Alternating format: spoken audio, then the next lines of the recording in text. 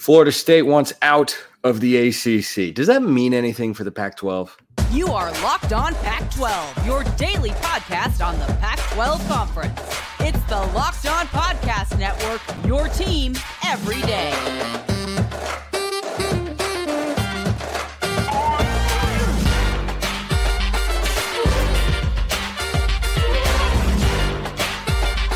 Welcome, everybody, to another episode of Locked On Pac-12. I'm your host, Spencer McLaughlin. Thank you so much for making this your first listen or your first view of the day. Part of the Locked On Podcast Network, your team every day, and your number one source to stay up to date with our media rights-free but Pac-2 dominated and beloved Conference of Champions. Like, comment, subscribe, rate, review, please. And thank you wherever you listen to or watch this show, which today is brought to you by FanDuel. Make every moment more, not less, more. Right now, new customers get $150 in bonus bets with any winning $5 money line bet. That's $150 if your team wins. Visit FanDuel.com/lockedon to get started. So, some of you may notice this is a different setup. I'm in an undisclosed location on the West Coast.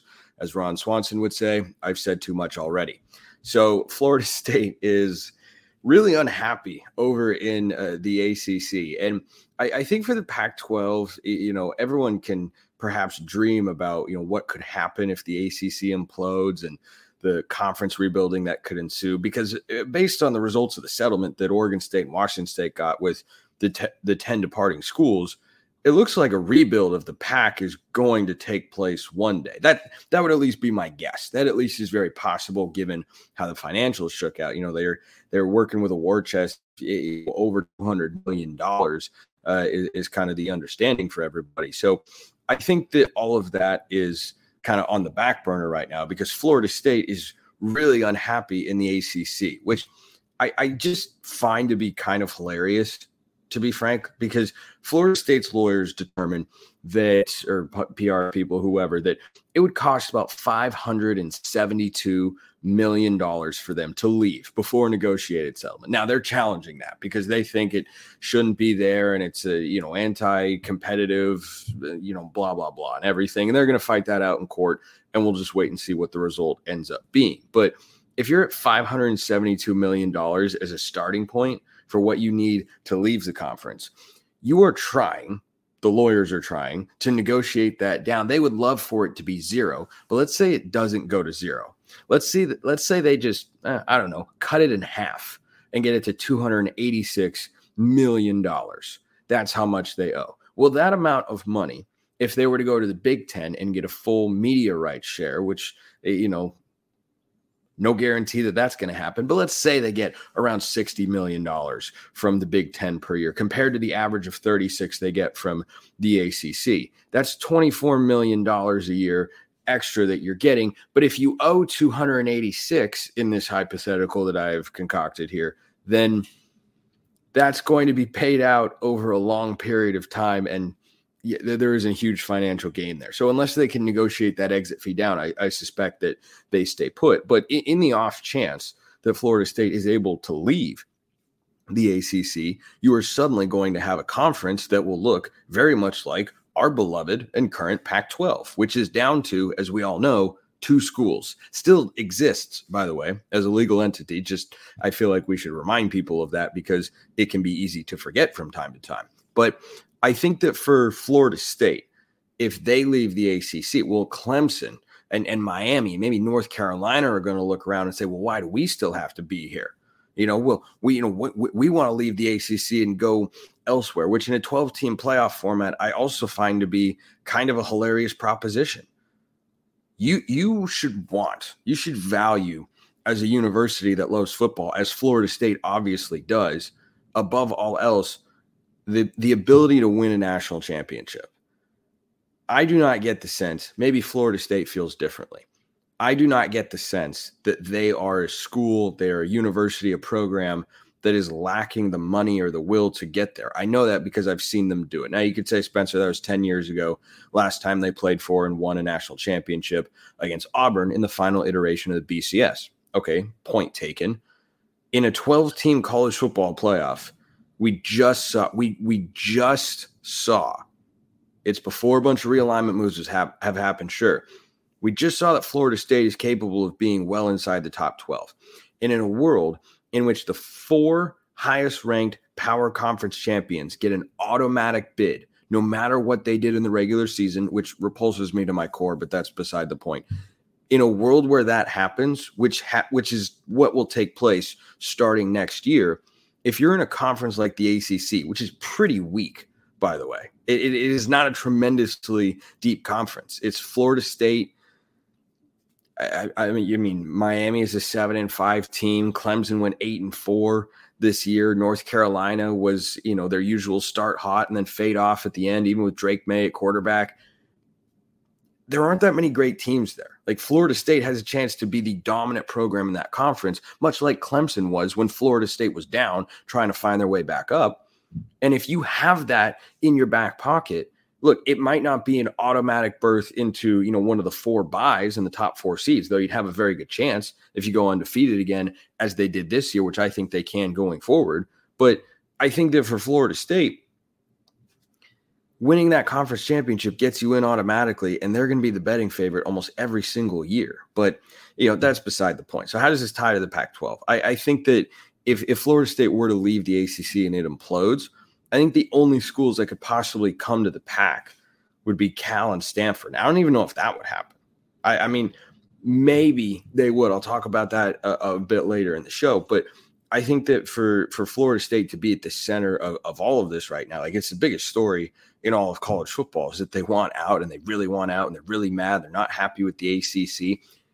Did everyone see the most unlikely of alliances that was formed for, a brief moment in time in the internet space between Florida State and Oregon State fans? Because Florida State, in their lawsuit against the ACC, said that the conference had been negligent in their duties because they missed the point of college football realignment, because they added Stanford and Cal and not Oregon State. And Oregon State, as we know, because of results on the field over the last couple of seasons, is currently a stronger program than Stanford or Cal, and a better team than Stanford or Cal. But Florida State said, well, not adding Oregon State, but adding Stanford and Cal, well, that just misses the point of realignment. It's time to bring back what was my favorite phrase on the show. It's going to be, every dayers are aware of this, going back to the summer months. What a time that was. Written on my gravestone whenever I die, which is hopefully a very long time from now, will be the phrase, president's vote on realignment.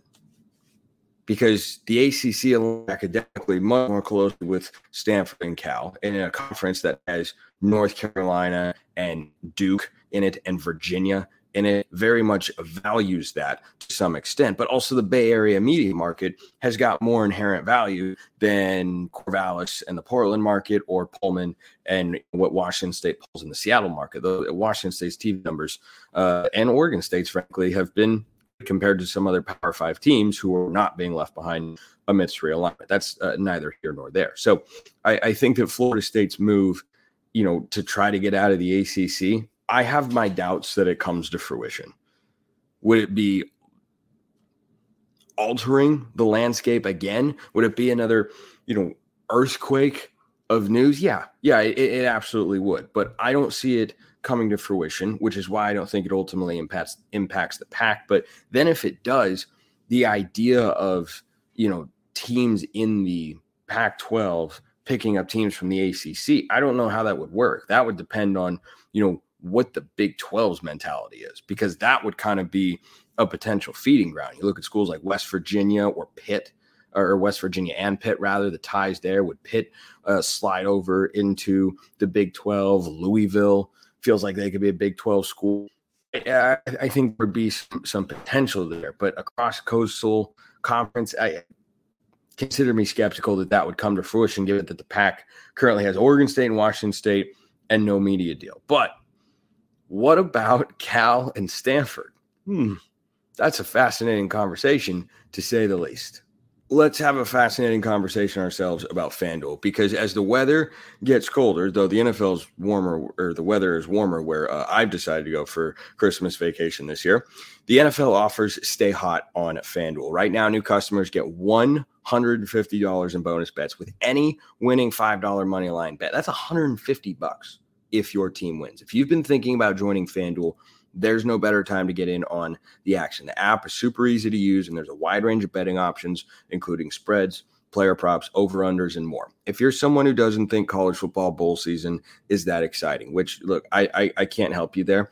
Oh, wait, I can, because FanDuel is a great way to spice that up, although I think bowl season is fantastic personally, and I can enjoy it no matter what.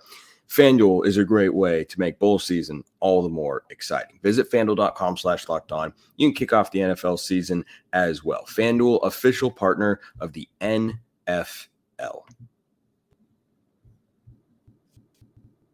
So how about Calford? The California Golden Bears. Some would call them my California Golden Bears. Not me. I'm kidding. I would definitely call them that based on how I hyped them up last season. And I would just like to point out was right on the nose. So Cal goes 6-6 this year, lost their Independence Bowl against Texas Tech. Disappointing effort from the Golden Bears. Disappointing effort indeed. They had the travel disadvantage, but boy, Texas Tech really worked them in that game. And I did not think that they would.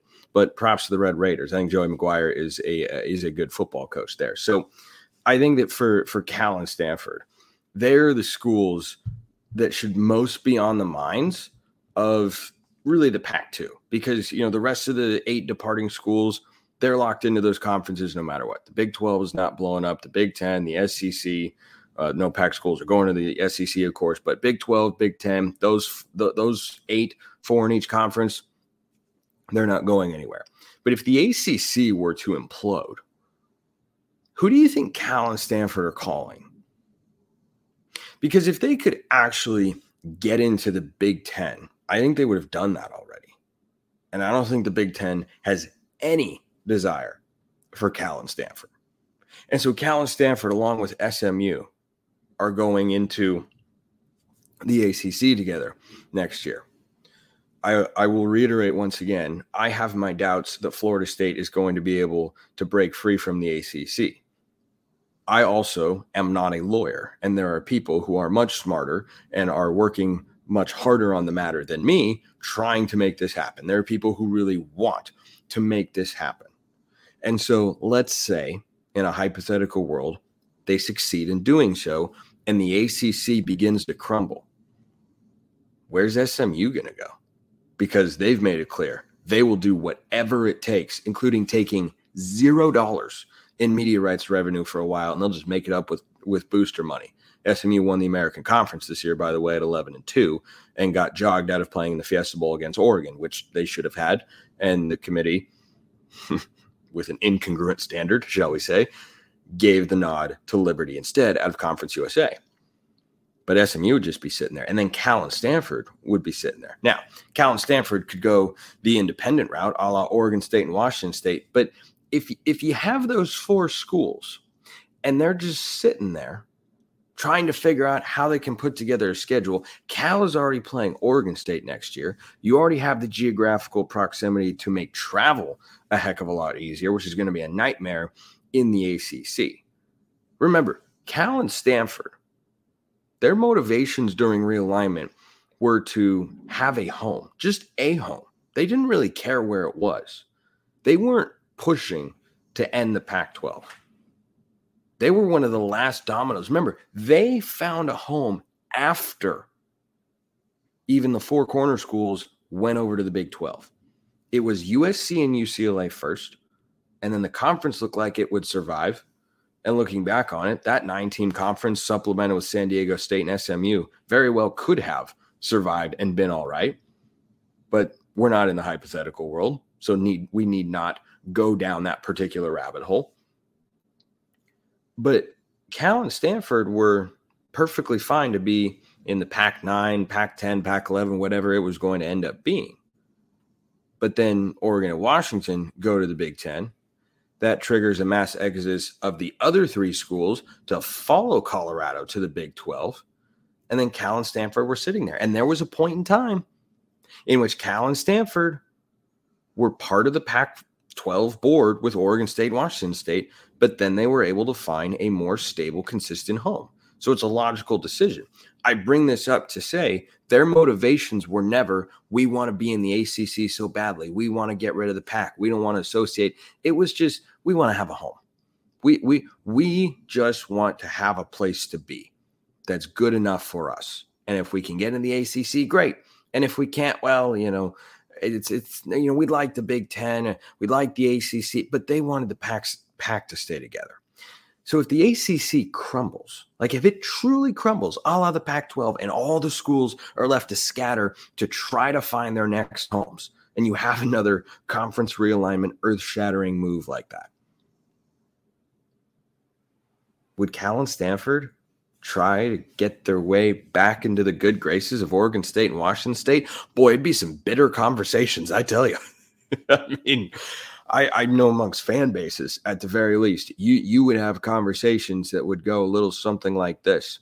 Hey, we want to have you back. We just don't know if there's room for you here. And then the president would step in and say, yeah, so-and-so is kidding. We absolutely have room for you. Welcome back, Cal and Stanford. Bay Area media market, historical ties to the schools, quality of competition, depending on the year for sure. But those are currently schools that Oregon State was able to get on the schedule next year playing the California Golden Bears because they want to have quality games. And yeah, there would be that, hey, you were willing to leave us. And Stanford and Cal's responses would be, we had to. We didn't want to, we had to. And I think that's where they landed. I think that's how they came down on the position that they, ultimately fell into there. And so if the ACC were to implode, it could be a great thing for the Pac, because whatever rebuild Oregon State and Washington State are going to attempt, you could suddenly work Cal, Stanford, and SMU into the mix. I mean, you talk about building the premier group of 5 conference in all of college football. That's, what Oregon State and Washington State, I think, are going to attempt to do beginning in 2025. If you brought Cal, Stanford, SMU in there, look, it'd still be viewed in the football sense as a group of 5 conference, but boy, it would be a heck of a lot stronger than some of the other ones out there, most of the other ones out there, if you could work in the Golden Bears and the Cardinal into the mix somehow, some way. And then if you added SMU and you added Tulane, and then you did some picking and choosing from the Mountain West, that'd be the best group of 5 conference by a mile. It would not be close. You'd have to find a television deal, but I think that could be done, especially if they wait another year and go, when the Mountain West media deal comes up for renegotiation and the Pac-12 tries to insert themselves into that mix and they go on the aggression.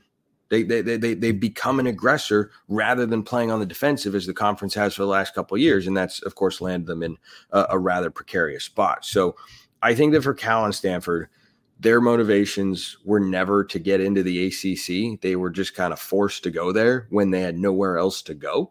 And they wanted to go somewhere because that's preferable than going nowhere and trying to rebuild the Pac. No one wants to be in Oregon State and Washington State situation. And I think that's what Cal and Stanford were working to avoid. They did that. And so now if the ACC were to implode, that would leave them with nowhere else to go. And here's the other thing.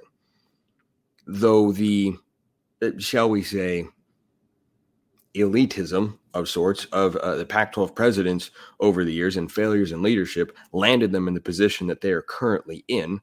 You can look at arrogance, you can look at hubris, elitism, whatever you want to call it. There is no way, absolutely, even after everything that's gone down, there is no way in the world Cal and Stanford would ever join the Big 12. That would not happen.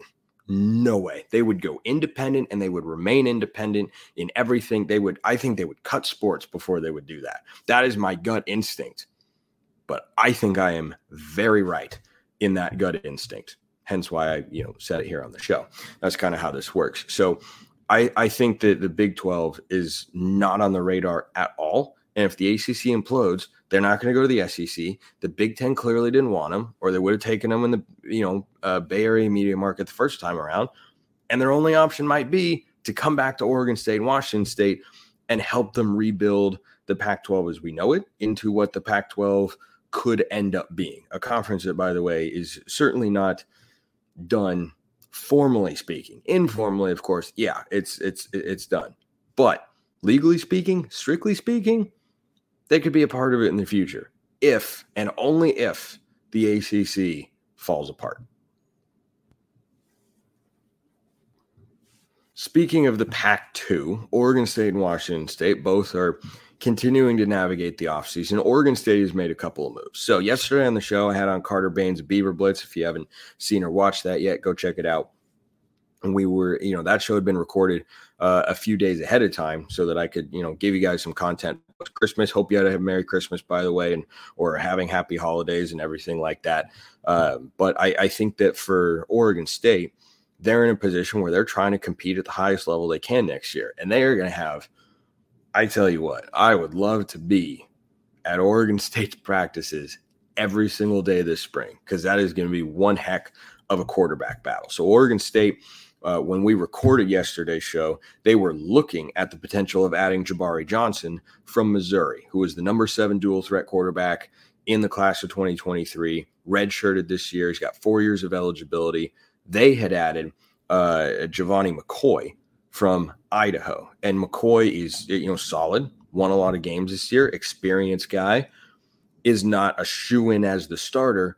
At least that's kind of how we felt it, when they made that addition, is that it would be him against Ben Gulbranson, and it is now going to be him against potentially Ben Gulbranson. We'll see what he does after the Sun Bowl against Jabari Johnson. So you got a couple of guys whose first names start with G, which I just don't think you see very often, and I pointed out for no reason other than that.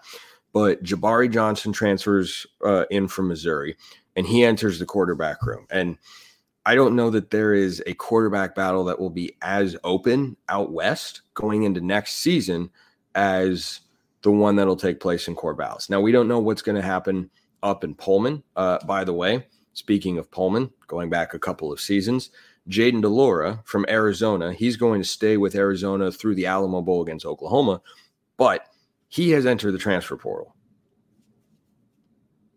Just going to pause, let that hang out there. That's a guy who at each of his last 2 Power 5 stops at non-traditional powers has thrown for a lot of yards, a lot of touchdowns, won a lot of games, and yes, he has thrown some interceptions. But that is a guy who's a capable starter. Would he go back to Pullman? I really don't think so. I really don't think so. Curious to see where he lands, because in all this realignment stuff, you're going to have a lot of different matchups that you didn't have before. And I think that you could have a team currently in the Pac-12 running into an old friend in Jaden DeLora and going, oh, I know what we're going to get in that guy there. But Jabari Johnson is in the quarterback room. Giovanni McCoy is in the quarterback room for Oregon State. Gulbranson still is as of now. He's going to be the starter in the Sun Bowl against Notre Dame later this weekend. That's not the only move that Oregon State made, though, that I liked, because I think bringing in that quarterback battle when you couldn't get Malik Murphy, who last I saw had committed to Duke, the Texas backup quarterback who Oregon State had for a visit. If you can't get that guy, which I think would have been a home run addition via the portal, you bring in a couple of guys who are not proven at the Power 5 level, but who have the talent and potential to do so, and you go iron sharpens iron, and you say, okay, you battle it out, may the best man win. And I don't think there's a clear leader there. I think Johnson has got more talent, better physical traits, but McCoy is clearly the more experienced of the two. I don't know that Johnson, played hardly at all in Missouri this year. He redshirted. So he played in no more than 4 games. I didn't look up his stats before I recorded the show, but he is not a guy who has been in big spots, which Giovanni McCoy has. And so that presents a really interesting dynamic for Trent Bray and offensive coordinator Ryan Gunderson as well. And here's the other interesting thing.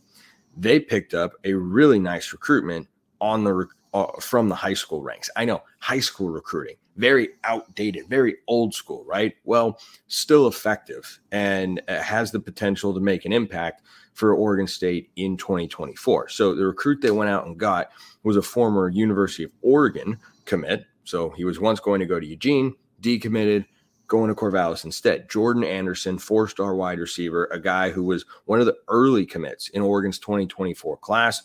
he ended up decommitting, and he'll, go into a wide receiver room next year that is losing Anthony Gould, returns, in theory, Silas Bolden, but as we talked about yesterday, is kind of short on talent. And if he's someone that comes in and, shows that he's ready to play as a true freshman, he could very well play and be a top target along with Silas Bolden for whoever wins that quarterback battle. So that's a pretty notable recruiting pickup on the trail for Trent Bray and company and his staff as they look to put together as competitive of a roster as they can in 2024.